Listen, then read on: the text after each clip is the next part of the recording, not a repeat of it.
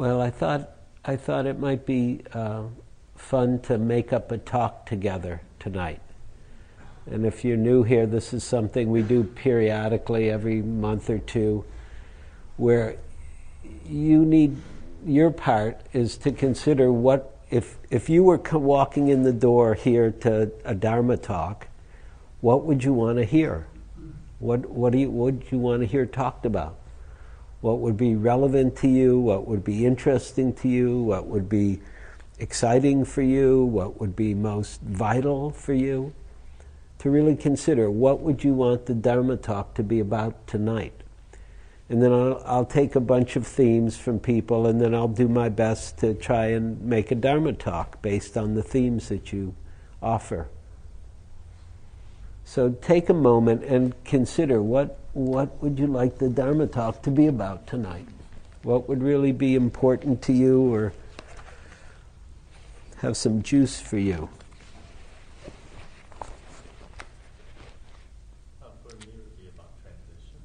About transitions. Transitions and letting go. Okay?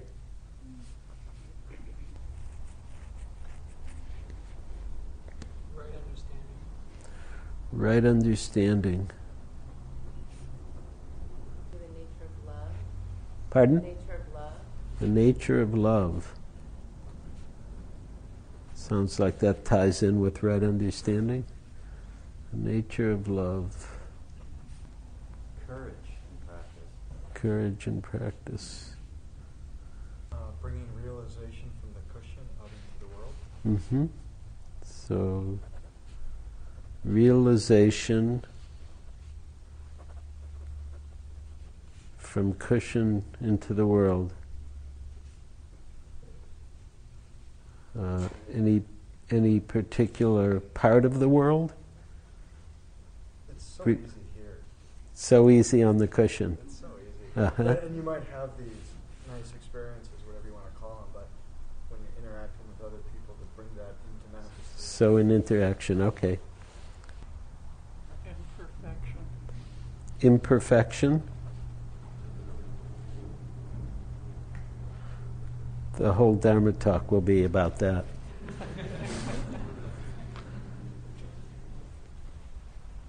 Dying and death. Death and dying. CJ? Making decisions.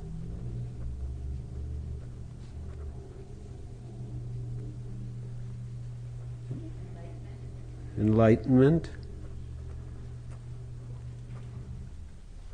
And then in back there on the aisle? Negative thoughts. I think we have enough for tonight.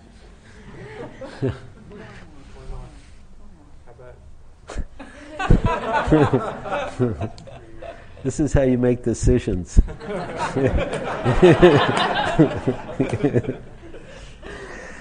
Negative thoughts. Okay, let me just see what we have here.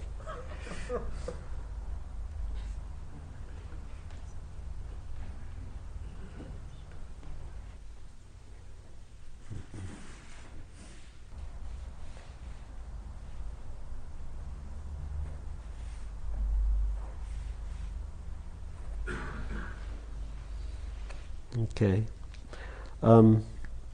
Let's start with courage in practice. Courage.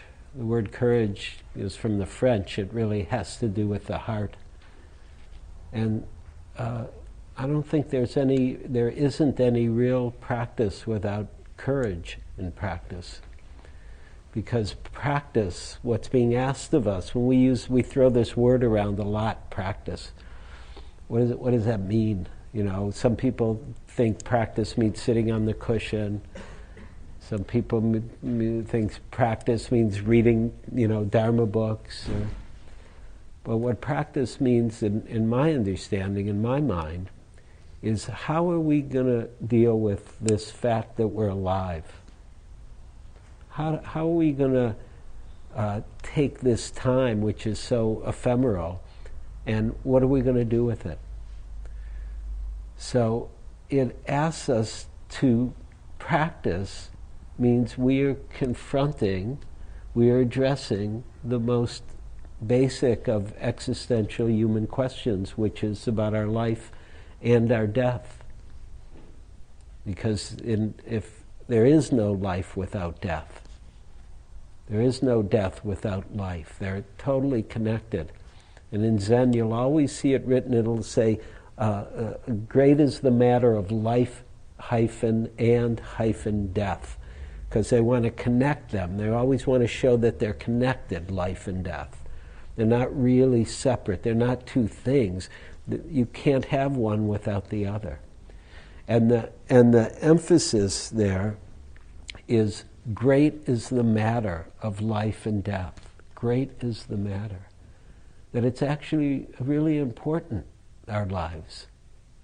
And they're important because they're precious, because they're temporary, and because we've got this quite unique opportunity, which is the opportunity to realize what is it to be a human being? What is it to the depth? What is it to the height? Well, however you want to say it. What's the degree of maturity that we can begin to understand, realize, and make real?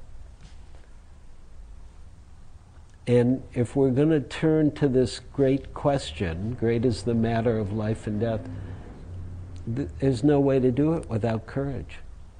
It takes courage. It's daunting. It's frightening at times. Sometimes people think courage means to act as if there's no fear.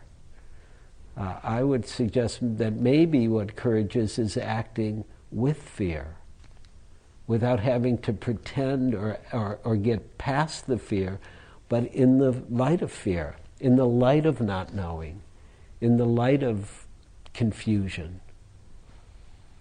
in the light of seeing how temporary we are, in the light of seeing how fragile things are, and that we go forward with what we value even still. Even given that really we're all going to die. And sometimes people hear that, there's this famous Zen story about Katagiri Roshi, who was Suzuki Roshi's disciple here at Zen Center, and then he went to Minnesota and founded the Minnesota Zen Center. And at a certain point, they were trying to raise money for a building, and they had all their donors come, and they wanted Roshi to give a talk. And finally, he comes in his robes and all, and he's supposed to talk to the donors, and they're all sitting there, and and they're having little, I don't know whatever you eat at those little things, And he came in and he looked at them and he said, "You're all going to die. You're all going to die." And that was his whole teaching. I don't think he raised a lot of money in that life. But he was giving them the most profound teaching. Great is the matter of life and death. If we consider this truth, then the question that is asked of us is, how do we want to live our life? What do we want to do with our life? What's actually important? And so just to confront that question takes courage, and then to confront the answer takes courage, right? Because then we see, well, this is the way I'd like to do this. If this is true, if I have, 10, 20, 30, 40, 50, 60, 70, 80, 90 more years, whatever it might be for you, then what do I want to do? Well, then it takes courage to do it, right? A lot of people say, well, here's what I want, but I can't do that. Or, maybe I need to do this and this and this before I can do that. Maybe that's true. Maybe not.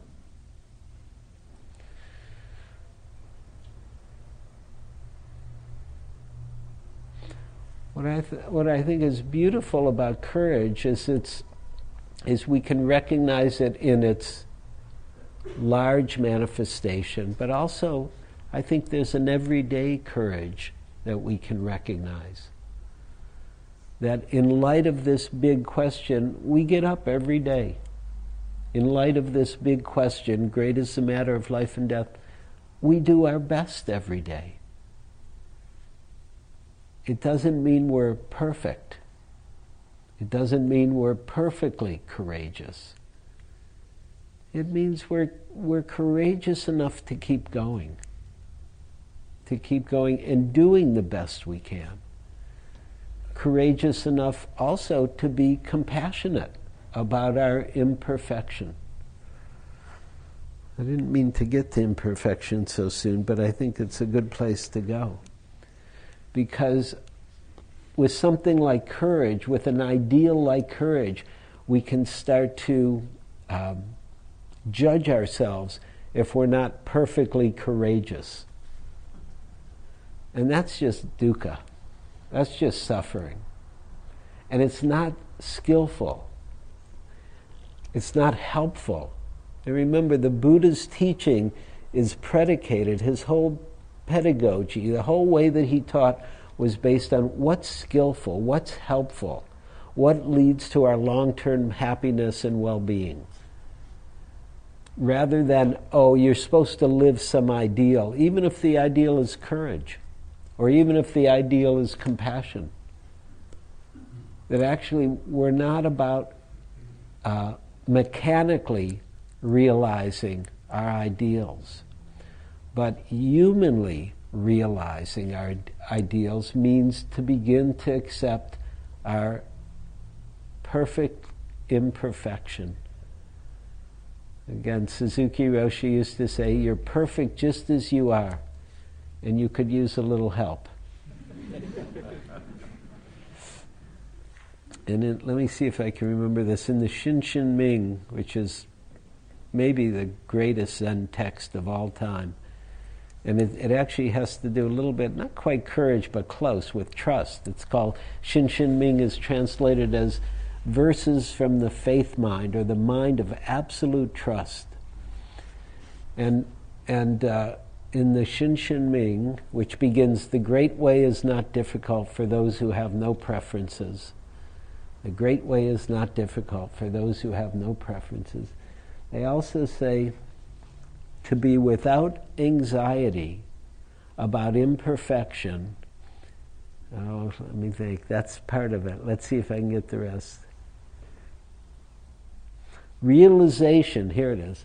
Realization is to be without anxiety about imperfection. How's that? Doesn't that make you relax a little bit? Realization is to be without anxiety about non-perfection. That's really the human understanding of realization. And so imperfection is perfect. It's absolutely perfect. And you know, in the Sufi tradition, I believe it's Sufi tradition, that the rug makers always make sure there's a mistake in the rug that they make. That the imperfection is the perfection. We have these idealized versions, views of perfection. I don't know where we get that. Really, I don't know where we get it. Because what happens with that kind of view of perfection is we cut off from our humanity.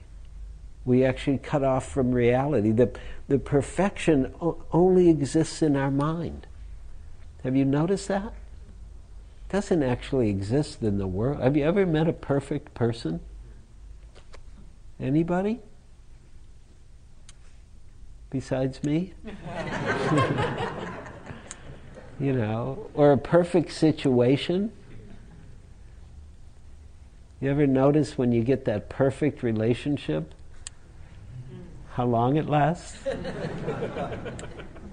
It can last, but the only way it lasts is if you can be without anxiety about imperfection.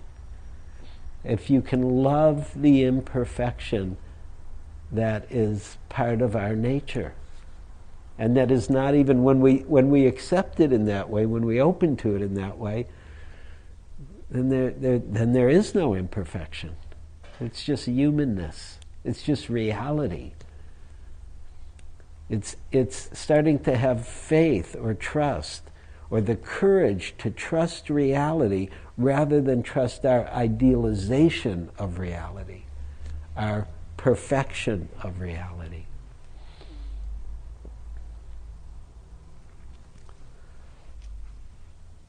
And so when we can start to relax a little bit about our imperfection, then making decisions is not such a hard thing. How come? Because then when we go to make a decision, and we can really, before I go there, I'll say a couple words about making decisions in a contemplative way. This is something, and this is a little bit related to the other question about realization from the cushion into life.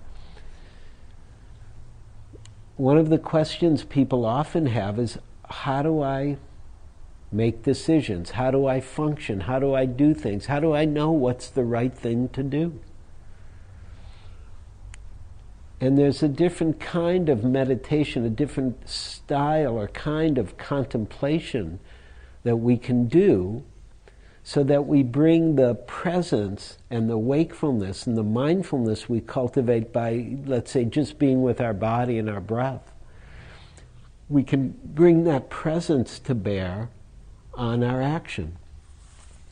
And what that means is learning how to sit, how to compose and gather and collect and center ourselves, and then how to raise the question or the issue that we're dealing with. And we raise it in a contemplative way. We're not trying to figure it out with our mind. We're trying to be mindful of it. We're trying to let it live in our being so that our intuition can begin to function, so that our inner knowing can begin to express itself, so that our information, our understanding doesn't just come from our mind, but it comes from our heart. It comes from our body. That we're really there in a full way, in a fully embodied, heartfelt, intelligent way, contemplating the decision we need to make. Whether it's about a relationship or a job or a move, and those are all transitions. We can contemplate them.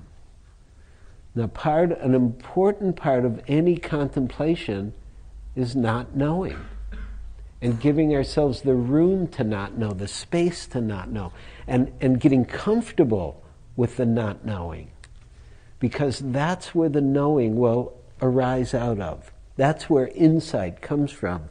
Is not from knowing, it's from not knowing. It's from being present, but present in a way that's totally open. And it doesn't mean we have to get rid of all our past knowledge or anything like that. We can have access to all our understanding about how the world works, or how we work, or how somebody else works, or how economics works, or how whatever the weather works, right? If you need to live in a different climate, in a dry climate, well, then you're going to take that into account if you consider, am I going to stay in San Francisco or not? But there's a way to sit with the question, the contemplation, and let the answer come, rather than figure out the answer. And I'll give you one personal example that I use frequently. When I have to write a Dharma talk, the first thing I do is just sit. And I sit and do some breathing and get centered for a while, and then I bring up the topic. And then I just see, well, what comes? What's the first thing that comes? And then I'll do bullet point. I'll just bullet point whatever starts coming. And then often, and maybe for 5 minutes, stuff will come, and then I realize, oh, that's all there is. Got about 5 minutes to talk here. And then I'll sit some more, and I'll wait and see, well, maybe there's not enough for a Dharma talk here. I don't know. But I'm open to the question. I'm open to the contemplation. And then, oh, something more comes. Oh, this might be a way I'd like to talk about it. Write that down. And then sit with that. And when we don't teach that kind of practice so much like when you come on a Sunday night or in a class, but it's part of meditative life, is learning how to contemplate reality. And this then applies to making decisions. And here's the beautiful part about the imperfection. You ready? You can make a mistake. It's okay. You're already not perfect. Nobody's going to come down and kill you, usually.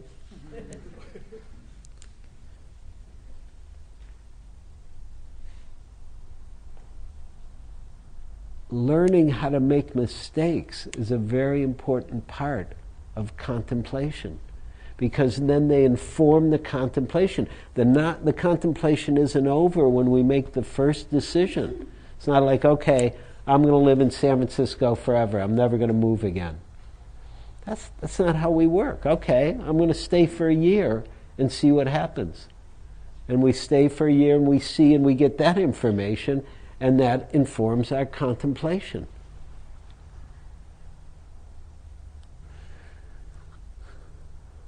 Now, the other place where this imperfection is very important is also in transitions. What kind of transition are you going through? Can you say?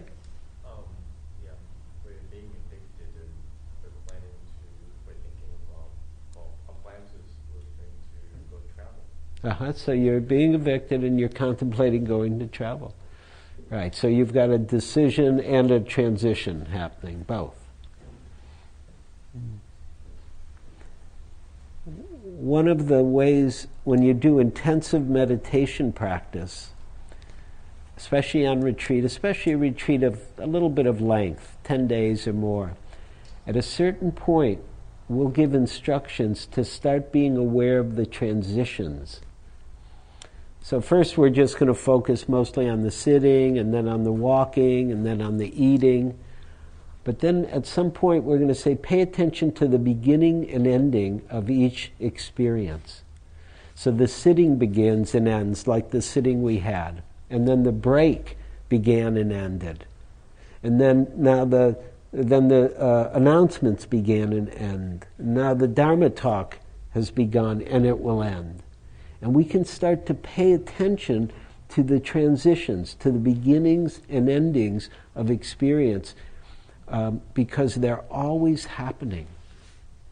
They're always happening. And it will refine your mindfulness if you can start to notice them. Notice what a beginning of something feels like. The beginning of the bike ride, the end of the bike ride, or the beginning of dinner, and then the end of dinner, or the beginning of whatever, going to the bathroom, and then the end of going to the bathroom. There's a beginning and end to each experience. There's a beginning and end to each breath. There's a beginning and end to each moment. And it can start to ground us in the present in a very deep way, because actually transitions are happening all the time. And then there are some more dramatic transitions, like leaving town or relationship changes, etc. And letting go. What's the question about it? We just spend the whole weekend letting go of a lot of stuff. So Yeah. my mind is very much about what else can I let go of? Uh-huh. Let go of my work. Yeah. Which is what I'm trying to do right now. Yeah. So a lot about letting Yes. go and places I've lived for 20 years. Okay, so this is a lot of letting go, place you've lived many years, work, things, right? People, community. I think there are a few important ways to practice with transitions. One is be honest about it. By be honest, I mean don't let go too soon. Meaning, if there's holding, be mindful of the holding. Don't push away anything. In other words, we're creatures where there's certain transitions, often they'll bring up certain feelings. Sadness, grief, loss, depending on the transition. And so our practice is not just, oh, I let go and I don't feel anything. No, being mindful means actually paying attention, being sensitive to how we might feel. Even when it's a good transition, it can be very sad. Or if we're moving to New York because we got a job, just the job we wanted. It still means we're letting go of people we love or care about, and we'll miss them. And so to really stay present for the totality of the experience, that's my understanding of what letting go is about. It's not pushing away anything. It's staying present.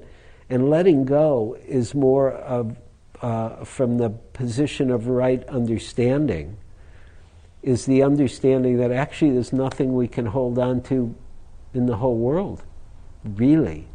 And so these transitions, that's why transitions become important. We're always having to let go. Dinner, the other person, the Dharma talk, the great bike ride, whatever it might be, the dance performance, the music, it's always just going. There's nothing we can hold on to. Eric Dolphy, one of my heroes when I was young, great jazz musician, he died very young, about 35, I think. And there's on his last album, there's a little his voice, which I've never heard, right at the end, and they quoting him from an interview, and he says, "Music, after it's over, it's gone in the air. You can never capture it again." And it's really true. Even live music, it's just that's it. It's just alive for a moment. Even if you hear it on tape or on records, I guess they don't do records so much anymore, on CDs or MP3, it's different than that alive experience. The living experience is always a process of letting go. And so right understanding sees letting go not as something we have to do, but as a truth that we come into harmony with. And we come into harmony with the truth of letting go by being present with all the ways we tend to hold on, by being present with all the contraction that might happen in the heart or the mind or the body around letting go. And we learn how to stay present with those experiences, and within the blessing of mindfulness, they self-liberate. They let go. Why do they let go? Because they can't stay. Things can't stay. It's not the nature of reality. It's all in transition. It ties back to what I said earlier. Great is the matter of birth and death. It's one big transition, and it's all connected. And the reason it's great is because we have the opportunity to come into harmony with the truth, with the Dharma of this ephemeral, changing, fluid nature of reality. That we, not just that we come into harmony, we are an expression of that same fluidity. There's no separation between us and the Dharma in this way. Everybody hear that? There's no separation between what we are, who we are, and the Dharma, and the truth of impermanence, the truth of transition. And when we understand this, then the cushion, on the cushion or off the cushion, it's no different. We're on the cushion and we can enjoy that, but that also is just go. It's all it's doing, right? I mean, did you notice that in your sitting? It just goes, right? Sometimes when we're at the beginning, and this is a good thing, it's not a bad thing. I know, I loved sitting. I was like, I just want to sit all the time, and I was sitting 5 times a day at home practice, and I was just trying to make money so I could go on retreat, and it was great. Sitting is great. I'm just sitting here. That's all. It's not that great. No, it is very good. But it's all good when we're present. Sitting is only a skillful means. Remember what I said earlier about the Buddha's teaching was all about skillful means. Many people in the texts, more people get enlightened talking to the Buddha or hearing a discourse from the Buddha. That's where you hear people getting enlightened, in relationship with the Buddha. Just by hearing him. They don't even have to sit. It's the people who don't get it on hearing him. Then he teaches them how to sit. This is for the rest of us. Actually, there's another image that's used by the Buddha. It says 4 different kind of horses and how you train them. And the first horse, you don't even have to do anything. And you just kind of give a vibe of what you want, and the horse follows. And then the second horse, you show them the whip, and then they do what you want. And the third horse, you have to hit them a little, and then they do what you want. And then the fourth horse, you really got to beat that horse. They're called the bleeding horses, and that's where most of us are. We really takes a lot of suffering to get us to hear the Dharma, and then to have the courage to actually follow it. To really see how temporary life is and how precious it is, and then to give ourselves, to really orient our life in the Dharma. And it doesn't mean, I want to be clear here, orienting your life in the Dharma doesn't mean just sitting on the cushion. It means living life fully, completely, and being present within each moment of that life. Whether you're traveling, whether you're at work, whether you're in relationship. And so then sitting becomes a skillful means of how do I learn how to stay present here, and then how can I let that presence extend or continue in my relationships and in my actions and in my play and in my creativity and in my contribution to the world, in politics, however, any area that you're interested in, wherever your heart and that place of courage takes you, the Dharma's there when you're really there. When you're really there, embodied, awake, sensitive.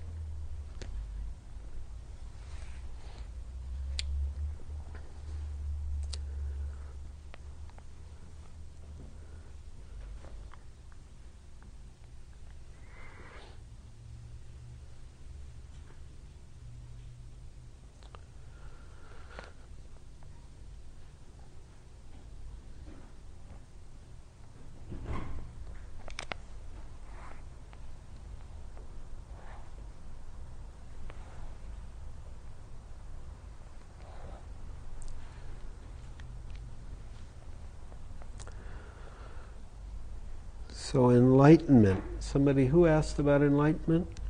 What do you want to know about enlightenment? What is enlightenment? Exactly. I'm not going to tell you.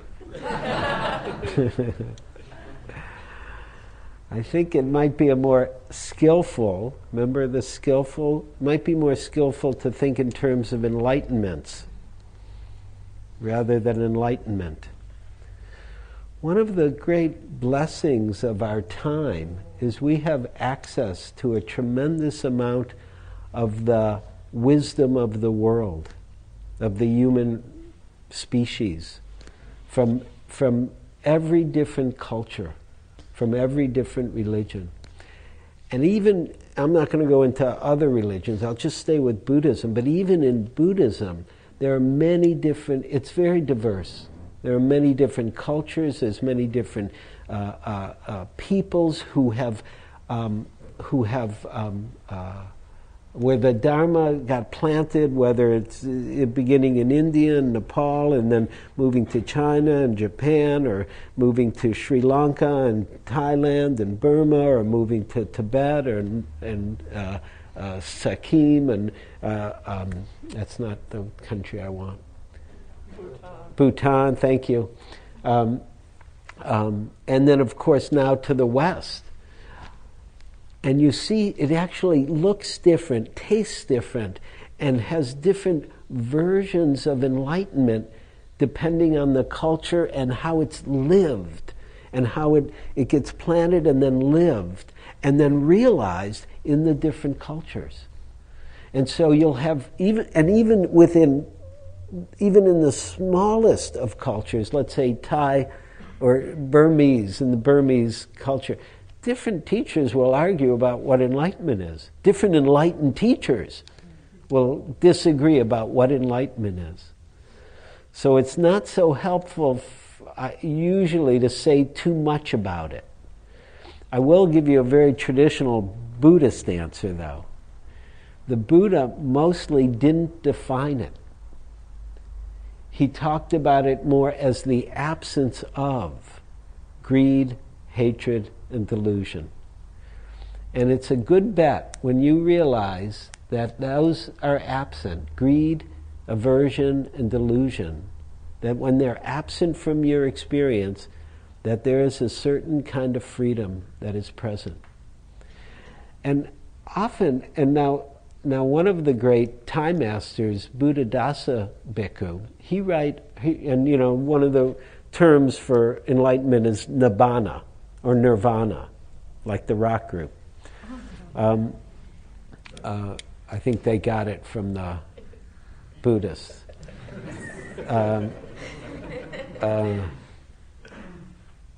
He talked about ordinary nirvana. He talked every day. Actually, you can go online when you go home, and there's a text, a little treatise he wrote called, it's either Ordinary Nibbana or Everyday Nibbana. And it's a beautiful understanding of the recognition of freedom. And this is, of course, one version of enlightenment. I want to be careful here. But it is a version really based on the absence of greed, hatred, and aversion. And it's about everyday nibbana, and that actually people don't recognize it.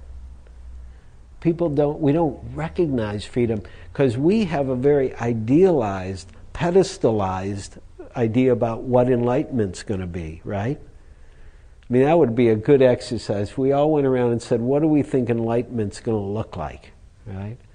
Oh, I'm going to be about a foot off the ground when I walk down the street, and I'll never get upset again about anything, and I'm going to this, and everybody will see how enlightened I am, and even though there's no self anymore, right? And he really talked about how simple it might be. And the Buddha said, after he was enlightened, in the text it says, he was walking back and forth, and he had this thought, right? So you can still have thoughts in enlightenment. I want to make sure you all know that.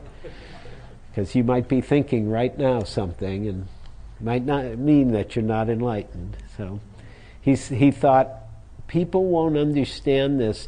It's too sublime. He didn't say it's too complex, or it's too magnificent, or it's too something. He said it's too sublime, subtle, maybe simple. And it's why sometimes what you'll hear in Zen is that enlightenment is nothing special, which is one of Suzuki Roshi's great teachings. Nothing special. He said, before you get enlightened, it's something special. After you get enlightened, it's nothing special. So, and then there's all the other side. Then there's other ways that enlightenment is talked about as the magnificence and the beauty and the depth and the richness and the, with all that kind of language. And they're both true. They're both true.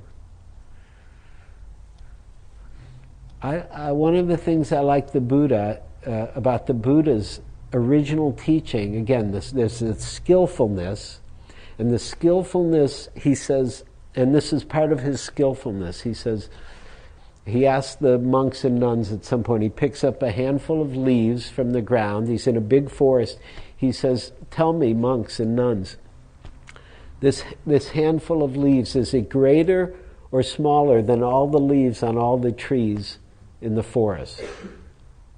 So if you were a monk or nun, what would you say? Smaller, thank you.